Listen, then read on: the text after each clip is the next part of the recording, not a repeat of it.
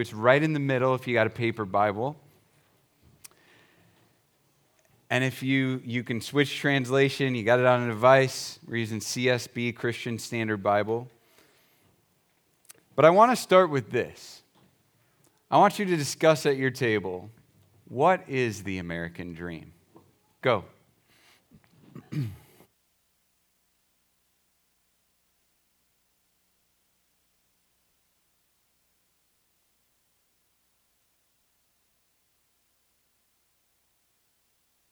Now I'm on. There we go. American dream. Just shout it out. What is it? Money. Perspective. Wait, perspective? Can you explain that? Who said? Sure. Yeah, go ahead. Not to put you on. Are you cool? We're good? All right. All right. Just like people around us have a different perspective of like an American dream than we do. So like if you're coming from overseas, you think you're coming into like this great land and everything, but like we have our own issues Yeah. here that don't necessarily get pushed out to everyone. That's good insight. Yep, it's all your perspective on what it is and what it isn't and what you're even expecting. Yeah, perspective. Good. What else? Happiness. Yeah. Freedom.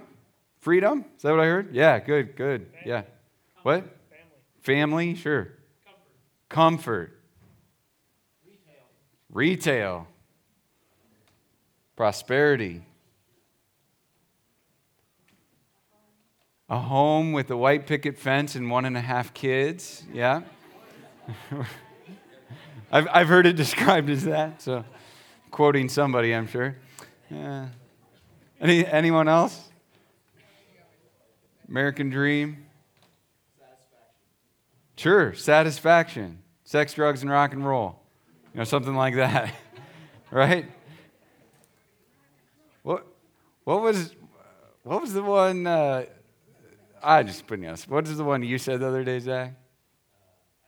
I don't remember it either. Do you remember, Sarah? Get rich or die trying. There we go. Yep, something like that. So everyone's got a little bit different perspective, which is great, Felicity. Great perspective on the American dream. But, it's something like pleasure, comfort, control, power, something along those lines. I've heard messages and even read books that have been entitled something like this: Making War on the American Dream, Christianity, and I'm like, and I get where they're going with it, because there is a lot about it that is straight up sinful. So let's just start there. But I don't know if that's necessarily the right approach.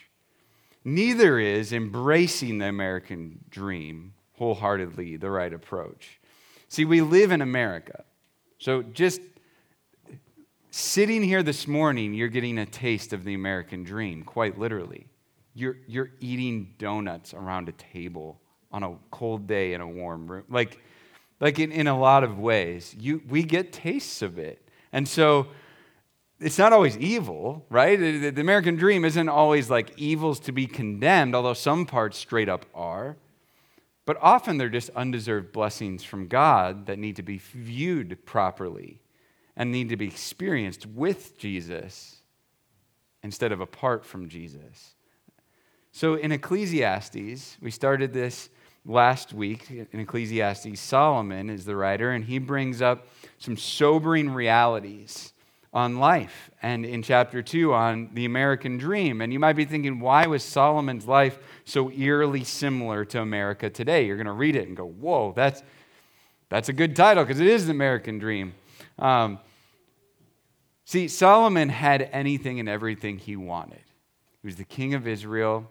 He had vast wisdom, and he had vast opportunities. He had vast riches. He had everything, much like we have everything. Even the poorest of us are richer than most of the people in the rest of the world, and that is a fact. So, Solomon brings sobering realities, as he terms it, under the sun to us. And it's like he's writing as an old man looking back at his life, that he straight up wasted a lot of it. And we're going to hear about how he wasted a lot of it. And he uses this term that in some translations say meaningless or futile or fleeting. And the Hebrew word is hevel. And this word just means this. It means, like I explained last week, and I think this is the best way to look at it. When you go out on a cold day and you exhale, you see your breath, and then you don't the next second. In like a fraction of a second. It's there, it's gone. And so he's looking back, and you know what? I tried it all. And if you leave God out of the picture, it's all pretty meaningless. It's all pretty futile. And the reason he does this is so that he can drive people, as someone pointed out in my connection group this week. I just asked, what's the point of Ecclesiastes? And I'll just point him out. It was Robert. Great insight, Robert. He said, this is just meant to drive us to Jesus. It's meant to drive us to God. So let's read this with that in mind. So let's read Ecclesiastes chapter 2. We'll just start with verses 1 through 3. And we're going to see in these verses, it's talking about pleasure and how it's fleeting. Verse 1. I said to myself, go ahead, I will test you with pleasure. Enjoy what is good. But it turned out to be futile. I said about laughter, it's madness. And about pleasure, what does this accomplish?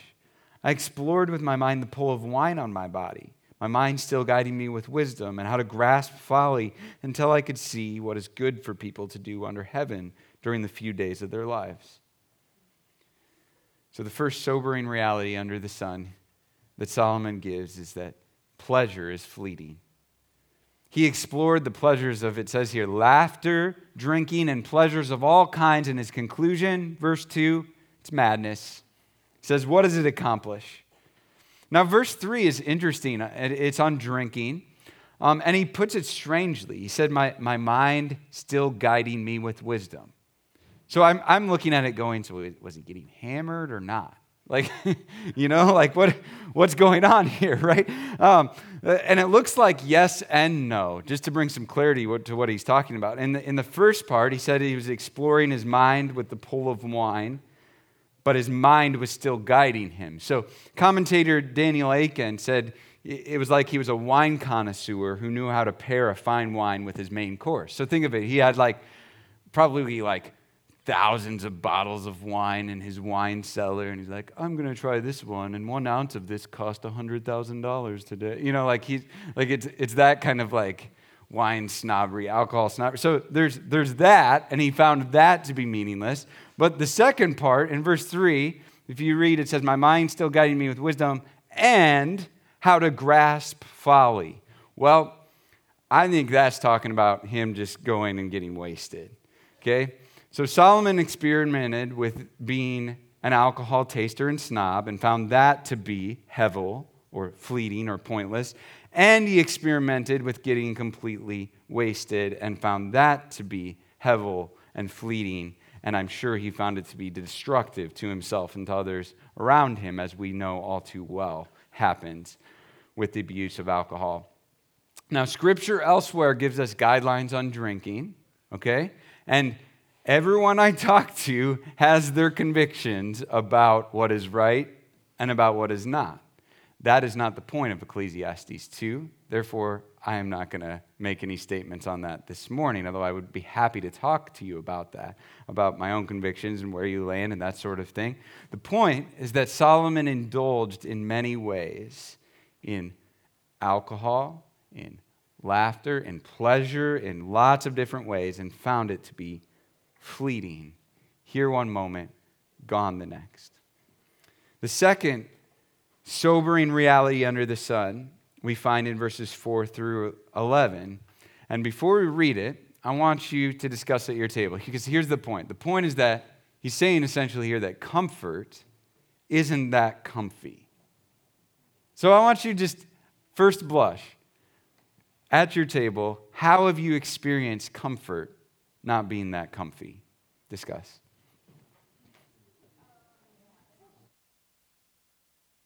Scripture now. Ecclesiastes 2, verses 4 through 11. I increased my achievements. I built houses and planted vineyards for myself. I made gardens and parks for myself, planted every kind of fruit tree in them. I constructed reservoirs for myself from which to irrigate a grove of flourishing trees. I acquired male and female servants and had slaves who were born in my house. I also owned livestock, large herds and flocks, more than all who were before me in Jerusalem. I also amassed silver and gold for myself, and the treasure of kings and provinces. I gathered male and female singers for myself, and many concubines, the delights of men. So I became great and surpassed all who were before me in Jerusalem. My wisdom also remained with me. All that my eyes desired, I did not deny them. I did not refuse myself any pleasure, for I took pleasure in all my struggles. This was my reward for all my struggles. When I considered all that I had accomplished and what I had labored to achieve, I found everything to be futile in a pursuit of the wind. There was nothing to be gained under the sun. Comfort isn't that comfy. So let me just outline all the different comforts he sought out in these verses. The first one, in verses 4 through 7, he sought out comfort in stuff. Houses, gardens, real estate, orchards, servants, livestock, stuff. Then he sought out comfort in money at the beginning of verse 8. He was filthy rich. Listen to this. 1 Kings 10:27. This is during Solomon's reign, King Solomon's reign. It says, the king made silver as common in Jerusalem as stones.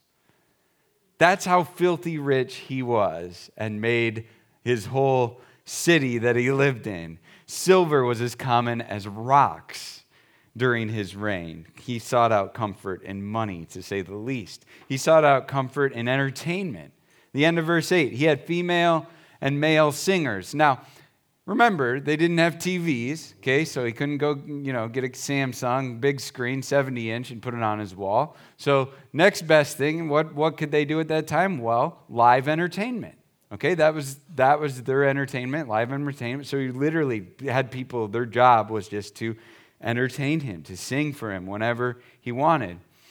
And then he sought out comfort in sexual pleasure. Now, tragically, it says at the end of verse 8 that he had many concubines, which was for the sole purpose of his pleasure whenever he wanted.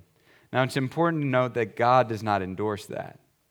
This was Solomon living it up in sin. That's really important to point out. He sought out comfort in status, verse 9.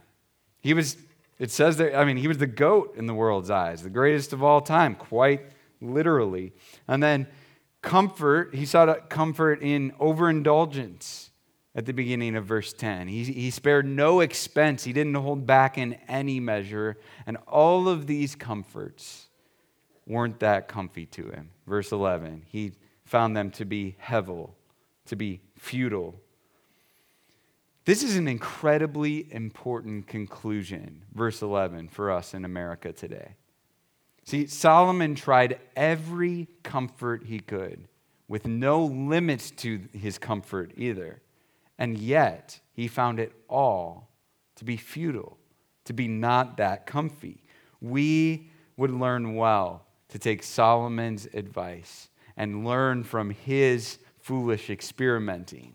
That comfort that you think you need, that extra whatever that you think you need actually won't give you what you want, because it always overpromises and underdelivers.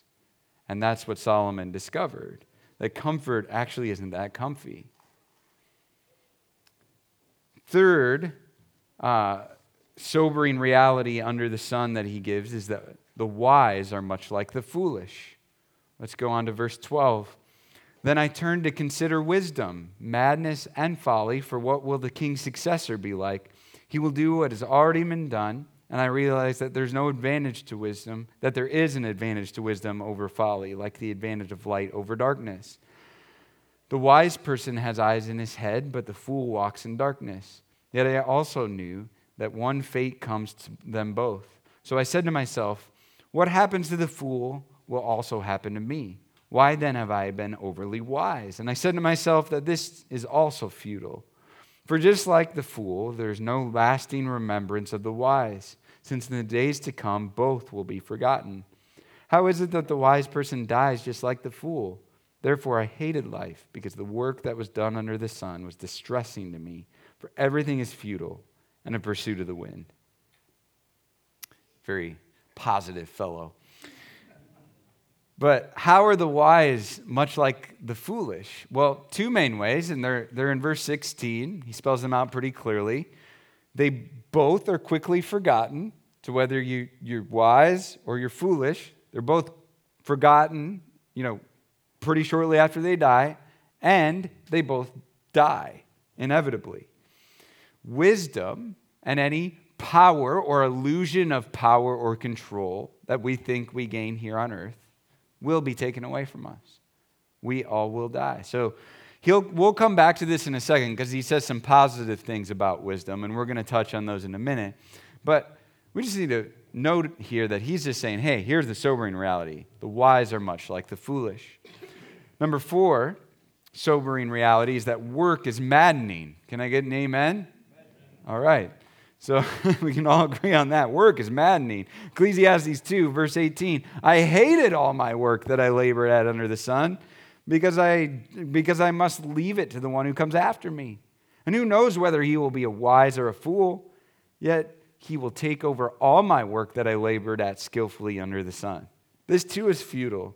So I began to give myself over to despair concerning all my work that I had labored at under the sun. When there is a person whose work was done with wisdom, knowledge, and skill, and he must give his portion to a person who has not worked for it, this too is futile and a great wrong. For what does a person get with all his work and all his efforts that he labors at under the sun? For all his days are filled with grief, and his occupation is sorrowful. Even at night, his mind does not rest. This too is futile. How is work maddening? He gives two main ways. It's maddening. First, it's maddening because all of your hard work will be passed on to someone else. And on top of that, you have no idea how they're going to use or misuse the hard work that you put into that. That's verses 18 to 21. But verse 23, he also says it's maddening because it's never done. He says, even at night, his mind does not rest. Anyone who's worked even remotely hard at anything in their life knows the maddening curse of never quite being done. You get done with work, but you're not done with work. I can't go to sleep because I'm thinking about this. I got to do that. I got to do that. Oh, I didn't take care of that detail. It's never done, right? There's always something more to be done. It's maddening. But then he switches tone, okay? And so I want to point out that he switches tone in this chapter as he moves on to verses 24 and 25. He's now talking about, he's talking instead of from the past and what he learned, he's talking as an old man going, oh, hey, here are some realities over the sun, so to speak. Here's some realities of God over us on the same topics. And so he says right away, verses 24 and 25, his points here that pleasure and comfort are both undeserved gifts from God. Verse 24, it says, there's nothing better for a person than to eat, drink, and enjoy his work. I've seen that even this is from God's hand, because who can eat and who can enjoy life apart from him? So any comfort, any pleasure that you've ever experienced on this earth is a gift from God. See, listen to this well. God is not a cosmic killjoy. Okay? Some people have in their heads a God that goes, you're having fun. You need to stop that right now. Why are you having fun? Okay? No, we do. We get this in our heads. Lots of people envision God that way. They're just going, stop enjoying yourself. What are you doing? But that's not God. He invented pleasure. He invented fun, which means, in the same token, he knows how it works best. So he set parameters for pleasure, but even his parameters are designed so that we can experience it best. Now, obviously, people distort God's gifts of pleasure in many ways, right? We go outside of God's guardrails that he sets up in Scripture that are meant for our good, and we make pleasure itself our God at times in our minds instead of a gift. And there's many, many, many other scriptures on that.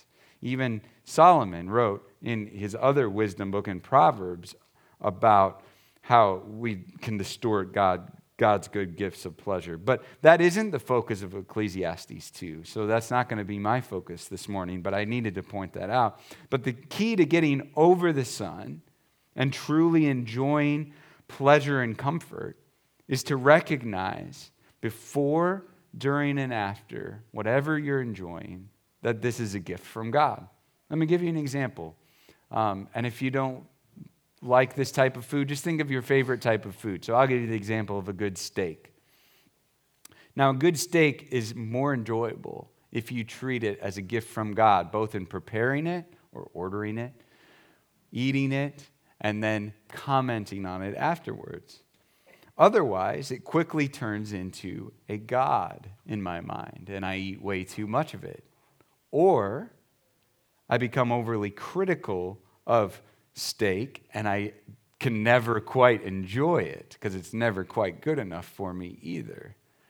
Both of those things are just forgetting the reality that steak and any other pleasure or comfort is a gift from God. So I want you to discuss at your table, what pleasures and or comforts do we often fail to treat as undeserved gifts from God? Discuss. Someone throw out one or two that you mentioned. Job, sure. Time. Cars. Electricity. Rent. Friends. Very good. Yeah. Amen. It's good. It's good. That's a good place to end it. Everyone's going to go to McDonald's today. It's going to be great. So, yes, pleasures and comforts are undeserved gifts from God.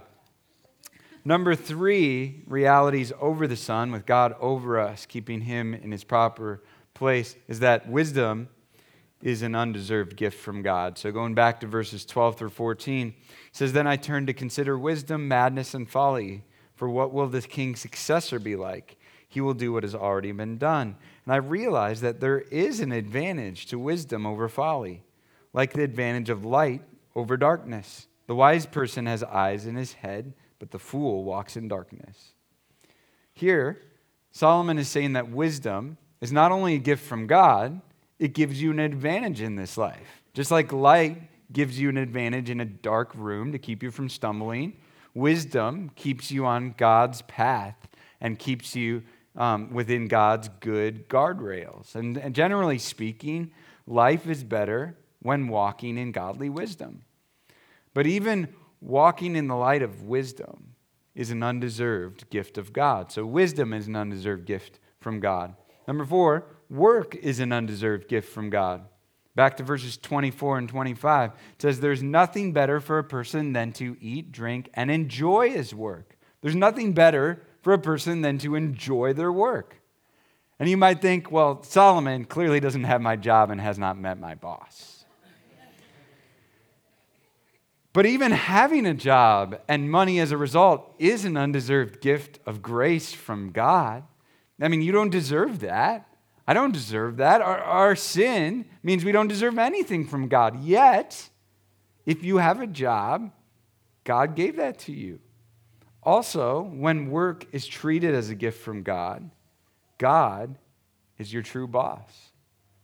Colossians 3:23 says, "Whatever you do, do it from the heart, as something done for the Lord and not for people." So you can actually enjoy it knowing that your hard work brings God honor and God praise. He's the one ultimately who is watching, and he is the one who I'm working hard for. So even if I don't care for my boss, even if the job I have, I don't prefer that type of work, I can do it today, and I can do it joyfully because I know I'm serving him. And so if you are self-employed or unemployed or a stay-at-home mom or retired. See, you have work that you do every day, and any type of work that you do, whether you're getting paid or not, you have an opportunity to bring him praise. And Colossians 3:23 can really help you in that circumstance because guess what? The tasks you're doing during the day are for the Lord. So we really can bring meaning and life to work. God does it because it's an undeserved gift from him. Now, I'm going to move past the next slide so you can just go to the hope-filled realities under the sun here, I think. Yes, there we go. Hope-filled realities under the S-O-N, under Christ. And this is the reality of God with us. So Ecclesiastes points to this. 2:25, it says, because who can eat and who can enjoy life apart from him? This is a subtle, but yet for us, an obvious reference to Jesus and the hope-filled reality we have under the S-O-N, under Christ. Who can enjoy life apart from Christ? See, when we remember God is with us, we can truly enjoy life. John 15, verse 5, Jesus says it like this: I'm the vine, you are the branches. The one who remains in me and I in him produces much fruit because you can do nothing without me. And then, verse 11, I have told you these things so that my joy may be in you and your joy may be complete. See, Jesus is offering to give us complete joy straight from him if we remain or abide in him. So simply walking with Jesus, trusting him in a loving relationship with him moment by moment means that we can truly enjoy pleasure, comfort, work, all of the things that Solomon just laid out in Ecclesiastes 2. So pleasure is the most enjoyable while walking with Jesus. Comfort is the most enjoyable while walking with Jesus. And wisdom is the most helpful while walking with Jesus. And work is the most satisfying while walking with Jesus. So I just want to end with two important takeaways that I've already said, but I want to bring it back to the American dream, back to where we started. So two important takeaways regarding the American dream. One, any tastes of the American dream that you experience here are all undeserved gifts from God. Any taste of the American dream, any taste of pleasure, comfort, wisdom, work, anything else, is an undeserved blessing from God. You are not entitled to those things. You don't deserve them. You are not promised them. God is not a gumball machine that you pray, God, I really want to get this house, so you better give it to me or else. No, we don't make threats to God. But sometimes we pray like that. We may not say it like that. No, we're not promised them. Anything we get is an undeserved gift from God. 1 Timothy 6:17 says it like this: instruct those who are rich in the present age not to be arrogant or to set their hope on the uncertainty of wealth, but on God, who richly provides us with all things to enjoy. He's the one who provides anything and everything we have that we enjoy. The second important takeaway regarding the American dream: any taste of the American dream that you experience are the most enjoyable while walking with Jesus. Apart from Christ, they're tasteless. Apart from Christ, they start to become Christ to us. But with Christ, they're sweet morsels. They're sweet foretastes of heaven. So let me end by sharing an embarrassing story. I am a Kansas City Chiefs football fan, as many of you know. And I have been my whole life. And so I went through a lot of years where they didn't win. And now they're winning. So that's an interesting phenomenon that's happened the last few years. But I was like, you know what? A couple months ago, they won a little game called the Super Bowl again. And I was like, and I can't let this turn into gloating. Okay, but they won the Super Bowl, and I was like, I didn't go to the parade. It's only 3 hours away. I'm going to go to the parade this year. It's going to be huge. It's going to be great. Okay, went down to the parade, and here's a picture. Okay, so this is great. This is my sister. She lives down in Kansas City. She's actually not into football at all and obliged me and threw on one of my jerseys and went to the parade with me. This was a gal that we were just talking to and got a random picture with.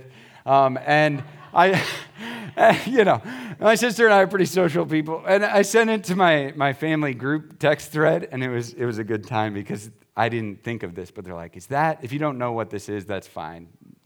Doesn't matter. But if you do know, you'll find it funny. So they're like, man, you ran into Donna Kelsey?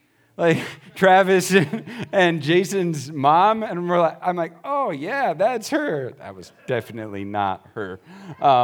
But she kind of looks like her, which is fun. But we went to the parade. Let me get to the point I'm trying to make. You guys, I got there, and here I am. I have my chain. I got my, it's embarrassing to even put up. I found it to be hevel. I went there, and I about cried, because what I saw was a worship service. But it wasn't a worship service like I've ever been a part of, in a terrible way. It was a worship service where everyone was fully engaged, giving their whole heart and whole mind and whole soul to worship people. And I was disgusted. And I didn't really enjoy my time there. I enjoyed my time connecting with my sister. So that's what I made the focus after that. And I've done, what's interesting is I've done a pretty good job through the last few years, especially as the Chiefs have had success, of tempering my heart and mind. So it's like, I'm not going to let that become an idol. And so the highs and lows, they lose, whatever, I just wasn't as affected.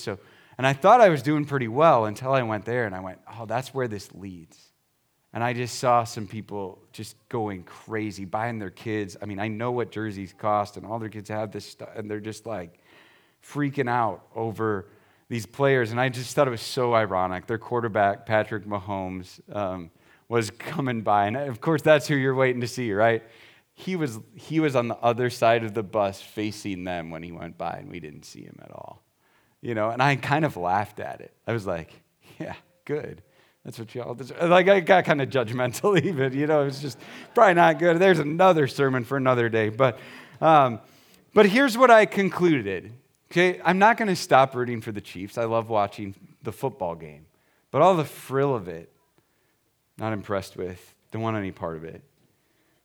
But Chiefs football is an undeserved blessing from God's hand, and I need to enjoy it as such.